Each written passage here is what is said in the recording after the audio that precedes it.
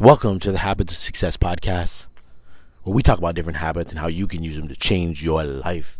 My name is Ian Warner, and I'm your host. And today we're going to be talking about how the past is fixed, but your interpretation of it can change. How the past is fixed, but your interpretation of it can change. Now, if there's one thing that is true about life, it's that so much of it is really decided by how you go about seeing the things that have happened to you. It's your perspective, it's your interpretation of it that really does matter. Like, one thing that I think happens across the board that you constantly see affects people very differently is like being made fun of in school. You hear kids talk about this as adults, or you hear people talk about this as adults, and they talk about being made fun of, and you will see this drastically. How people interpret what other people have said about them is just so different, and it plays out so different in people's lives. Even though when we're being honest about it, and yes, do people get made fun of and bullied to different degrees? Of course, but you would be hard pressed to find someone who was like, nope, went to school and no one ever made fun of me. Some people just are able to internalize that information that they're hearing different and not let it affect them as much as other people. But again, there's nothing you can do to change the past, and I think making sure that is something that you're grounded in and that you understand is so important. The past is set, it's fixed, it's done. So when you spend any time thinking about it, there are people who can spend time thinking about the past and trick themselves into believing that they can actually change something about the past.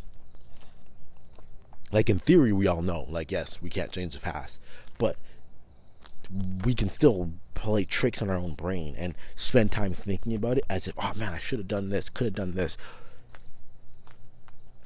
But one of the smart things that you can do with the past is at any moment you can change your interpretation of it. And that's why I like reading. Reading is one of the things that helps to do that. And I talked to a couple podcasts back about how reading is like a software update for your brain. And this is one of the practical ways that it does that, is when you're interpreting something that's happened to you.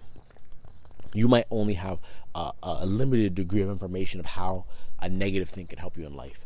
But then maybe you read a book and you read somebody else's story and you see them talk about how they went through something very similar to you and how they use that to improve their life, how they use that to be better. And when you see that information, all of a sudden it's an update for your brain. Like, your brain is now capable of seeing your own life in a completely different light.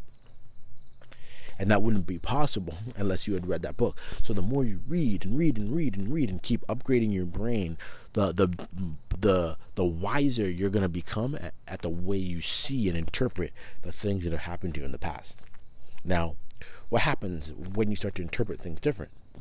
When you start to interpret things different, you start to realize just more truth about things that have happened to you. You see it in a more realistic way, I think. But I think the biggest thing about it is that you really start to understand that there really isn't a lot of good and bad in life. There's just ways to interpret how things have happened to you.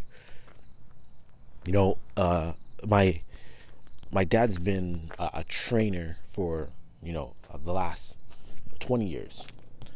And in that, he's just worked with such a wide variety of teams and families and stuff. But one thing I have noticed, and we've talked about a lot, is you end up working with these families that are wealthier, and a lot of times they have kids that are just completely unmotivated. Why? Because they have everything. Everything's been given to them. Anything they need, they got it. They have very little. Like, their parents use money for their love for them, for everything.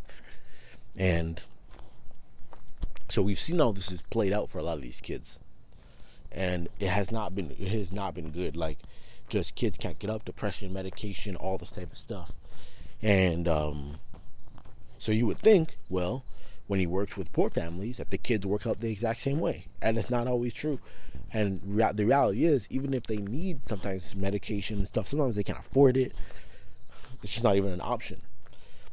And these kids can end up being way more motivated because they're coming from a situation that they really want to get out of. Now, that's not to say that like that's how it always plays out, but what's important to understand is that the way that the wealthier kids are interpreting what's happening to their life is that there's no challenge. That's how they're interpreting it. Whereas other people might interpret a fixed past and say, I have so much opportunity to do great things with my life because of the resources that I have available to me.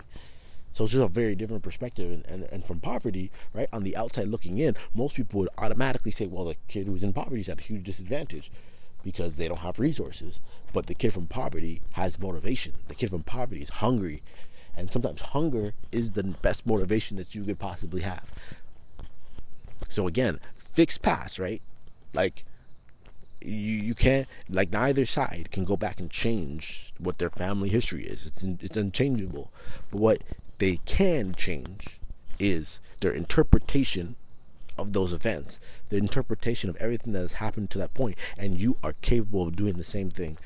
So when you think back on the past, that's what you want to do. You want to be thinking about it and saying, okay, what can I change about how this has happened? What can I change here? How can I learn and be better as a result of these things? I remember when I was in college, and me and my coach were just not getting along. And when I look back on it, it was just all blame. And one of the best things that happened to me was when I sat down and actually started thinking about it and thinking about this fixed past that I had created. I started to realize and have a different interpretation of what had happened. And instead of blame, I started to realize that I was putting it on everybody else, but the problem was Ian. I was the issue. And when I started to see myself as the issue, not my mom, not this person, not that person, not the coaches, not the head coach, not the administration, not Iowa State, but when I started to say, Ian, you are the issue here, then the way everything started playing out was different. I stopped looking at everything in terms of, everyone else is a problem, and I started seeing the truth, which was me. And once I saw that I was the issue, well, that's something that I can work on. I can control Ian. And then I started making changes, and things actually got better. My life got better. My time at Iowa State, which was almost just completely wasted, to be honest, it got saved. And I was able to make the most of it. So keep working on this in your life. Keep thinking through this. Don't get lazy here. Don't let yourself just drift off on trying to interpret your past better. Continue reading, continue learning, continue taking in other people's stories and adversities. And as you do that, you will be able to think through your own life, your own stories in a much better way and at a much higher level. And all of it's just going to improve your life in the future. That's what I got for today. I will catch y'all tomorrow.